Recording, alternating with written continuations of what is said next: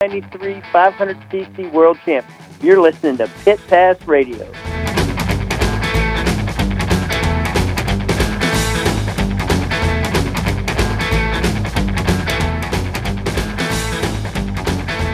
right, welcome back to the show. Hey, shout out to all of our men and women of law enforcement, surely those that serve our country, no matter the uniform they wear or where they serve. You guys are always in our thoughts and our prayers, and we appreciate your service. Thank you very much. And did I say firefighters as well? Did you see this story, Jack? Des Moines police officers were called to assist in traffic and whatnot around a fire in a neighborhood here in Des Moines where our home studios are. Yep. And they were throwing little children out the window to get them away from the fire. Yep, they did that and caught each of them, got them on the ground. They were fine. And what's cool, these 4 officers, I think, are going to get some kind of a commendation. They should. Yes, they should. But they saved those little babies, and congratulations to, and a recognition, tip of the cap, if you will, to How many stories do they throw these kids down? 3. 3 stories. They Three threw stories. Babies, and they caught them, and they aren't. Got you. You bet. They caught them. That's what's amazing, because you can see the body cams of these babies coming at these officers. And then what did the cops do? They jump out too, or what? No, the cops were on the ground waiting for their babies to be thrown to them by the parents. Oh, the parents threw them. Yeah. Yes. 10-4, I get it. What about the parents? They had to go in and get them, but they got them. Yeah. Nobody was hurt in that fire. That was God. amazing, too, because you could see the fire coming out the windows bad. Yeah. So, again, tip of the cap to our That was here in town, huh? Yeah, men and women of law enforcement. It was an early morning fire. Like about 3:30 Yeah, in the morning. 3:30 in the morning. That's not early morning. That's middle of the night. Well, for some people, Depends like on those if cops, it's a Friday guess what? night Morning. or a Saturday night or a Wednesday night, I guess. Welcome back to the show. It is Pit Pass Motor Racing Weekly, part of the Evergreen podcast system, if you will.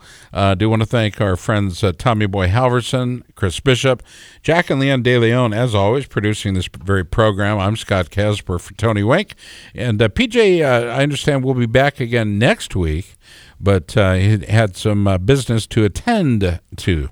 This portion of our show brought to you by Fly Racing and their light hydrogen line, the very first true light racewear to the market and the original gear line to define the minimalist effort. Now, lightweight, you bet. They got that going on in spades. But when you're first to the market, what do you have to do, Tony? You got to do what? Got to keep it pinned. What? Stay on the gas. Fly continues to develop and improve their premium gear with the addition of the BOA system, which I really think is super smart. This revolutionary waist adjustment system offers fast, on-the-fly micro-adjustability with a truly dialed-in fit. A simple turn of the dial delivers unparalleled performance, comfort, and convenience. Those are all things riders, desperately need and crave. So, yeah, we're going to invite you to check out Fly online. Go to flyracing.com. Ask for it at a dealer near you. Tony? All right, our next guest is Jake Johnson, another very fast road racer, and he finished 8th overall in the American Flat Track Twins last year with 11 top 10 finishes, including 2 podiums and a win at the Buffalo Chip. He joins us now. What's up, Jake? How are you? Hey, what's happening? How you guys doing? We're fine, other than Scott. I mean, we're doing great. It's nice to have one of my favorite flat track guys on the show, and I don't know if I say that off air normally, but I'm pretty big. You do. I'm pretty big Jake Johnson Sure fan. you are. Sure you are. JJ. You can call him JJ if you want. I'm gonna call him Jake Johnson. Okay. Yeah. How's it going so far, bud? Oh, not bad. Not bad. Obviously, Daytona went fairly well for us. Came out of there with third. Third place. Kind of, was hoping for better, but kind of somewhat of a new team, new bike. Come out on the podium, but track was tough too. So. Come out of there in third was good, and we had round 2 this past weekend in Atlanta, and I can say that I, stunk the place up.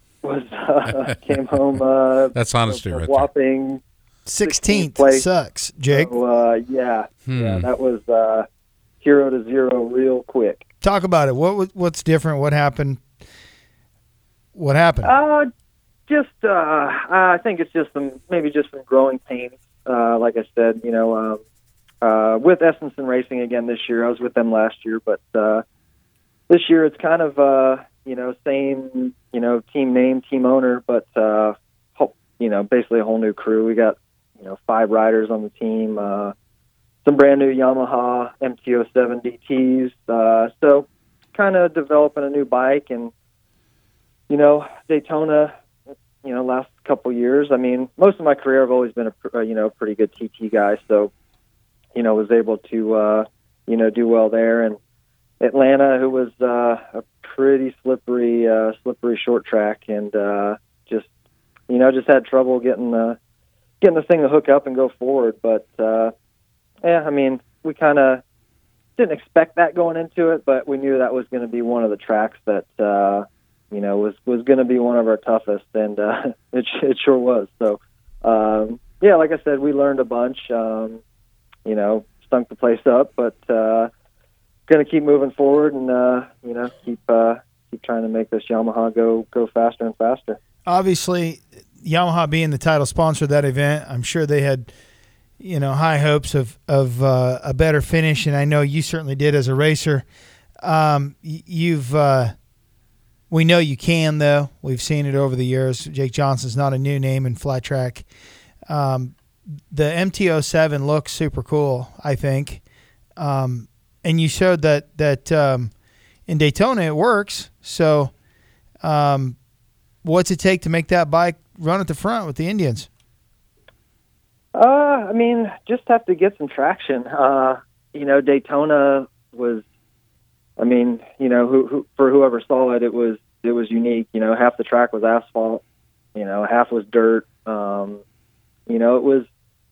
It wasn't too technical of a racetrack as far as design. It was kind of just basically 2 straightaways with, one was asphalt, one was dirt, and there was a jump in the middle of the one of them. But, it was bumpy, rough, kind of technical in that aspect. So, it kind of separated the field a little bit, and I think it was one of those tracks where setup didn't mean as much. I mean, for us on these twins, on TTs, jumping them and turning left, right, and I mean, to be honest, none of them are that good for what we're trying to do with them. So, I like to believe that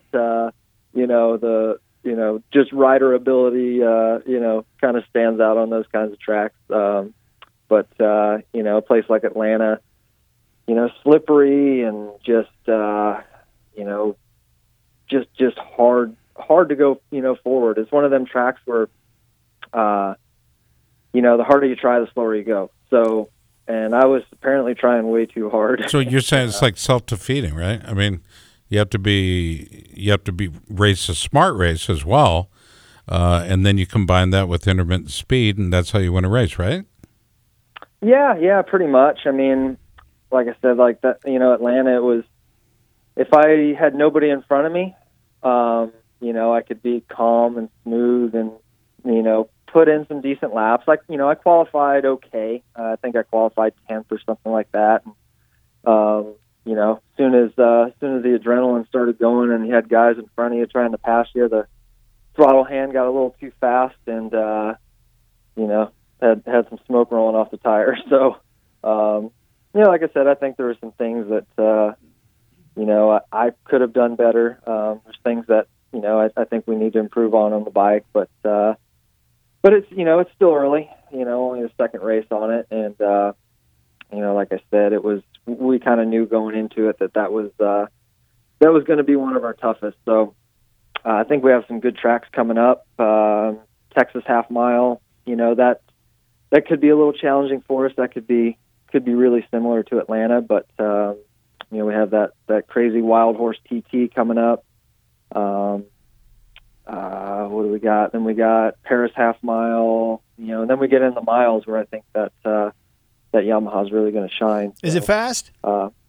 It's fast. Yeah, it's fast. I think that's one thing that kind of hurt us. At Atlanta, it's just that was the type of track where you needed a little John Deere tractor to just kind of chug around there and get the power down and just build momentum. Where, I think, in a sense, I think maybe we had a little bit too much power. That thing, when that thing puts the tire to the ground and gets a hold of it, it goes in a hurry. So is that something, Jake, where you can just change the throttle cam and slow the bike down, or not slow it down, but as a rider, you being a guy that's a veteran that's been there and done that, is it something where you can recognize, hey, I'm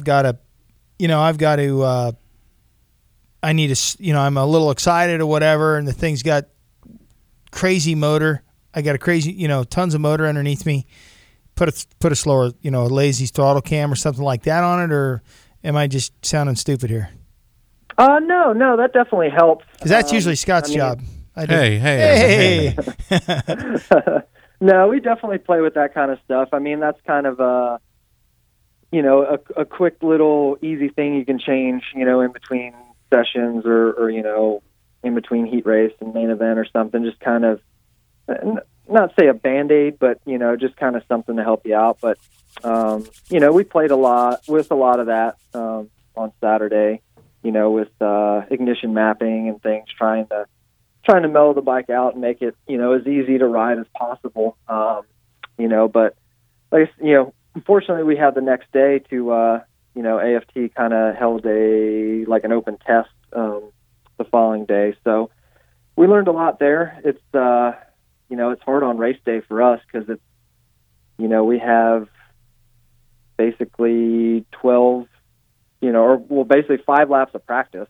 And then we go straight into qualifying, 2 5-lap rounds and, 1 10-lap semi and a main event. So, you can make changes and things, but you don't want to stray too far from what you have and totally mess up your night. So sure. Can you try to creep up a little bit of on race day, but without taking too big a risk. So I feel like that's kind of what happened. We were making changes, but we were a little scared to really kind of screw ourselves. But we were apparently there anyway.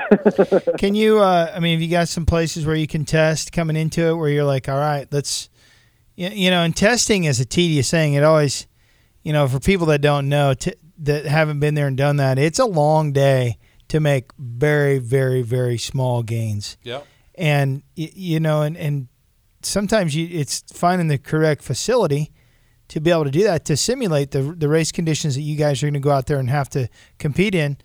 Isn't that easy unless you're going racing on a Saturday night?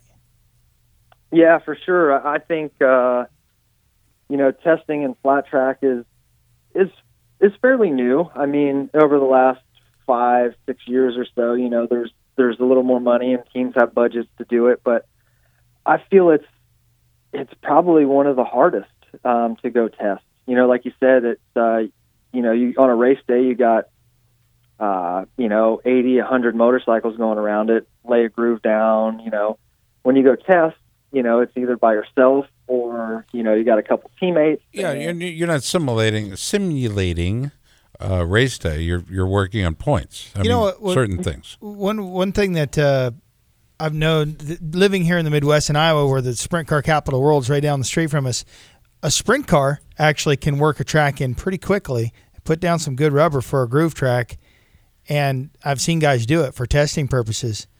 And it's pretty interesting, some of the things that the guys can do if they know what they're... But not for a dirt bike track.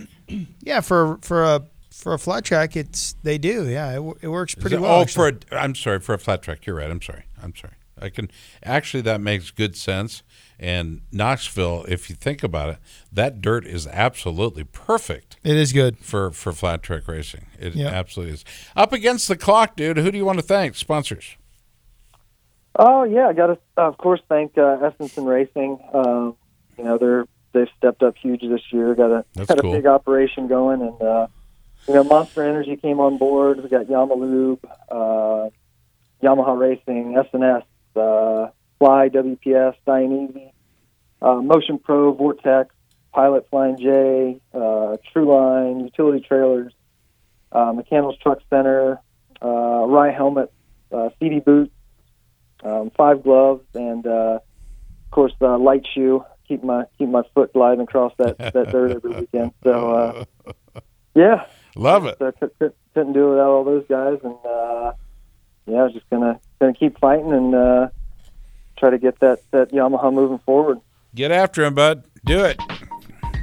Thanks, guys. Jake Johnson's been our guest. Jake, thank you. Yeah, thank you. Anytime. Great conversation. If you missed any part of the show, go back and grab it. Bobby Fong, Evan Smith was not on this week. We will rebook him. Tegan Temple was on. Brandon Robinson, Jake Johnson. Special interview coming up. You're going to want to listen. It'll be after the break. Stay tuned. You're listening to Pit Pass. Hi, this is Ed Morrow. You're listening to Pit Pass Radio. Coming up on 5 Minute News, I'm Anthony Davis.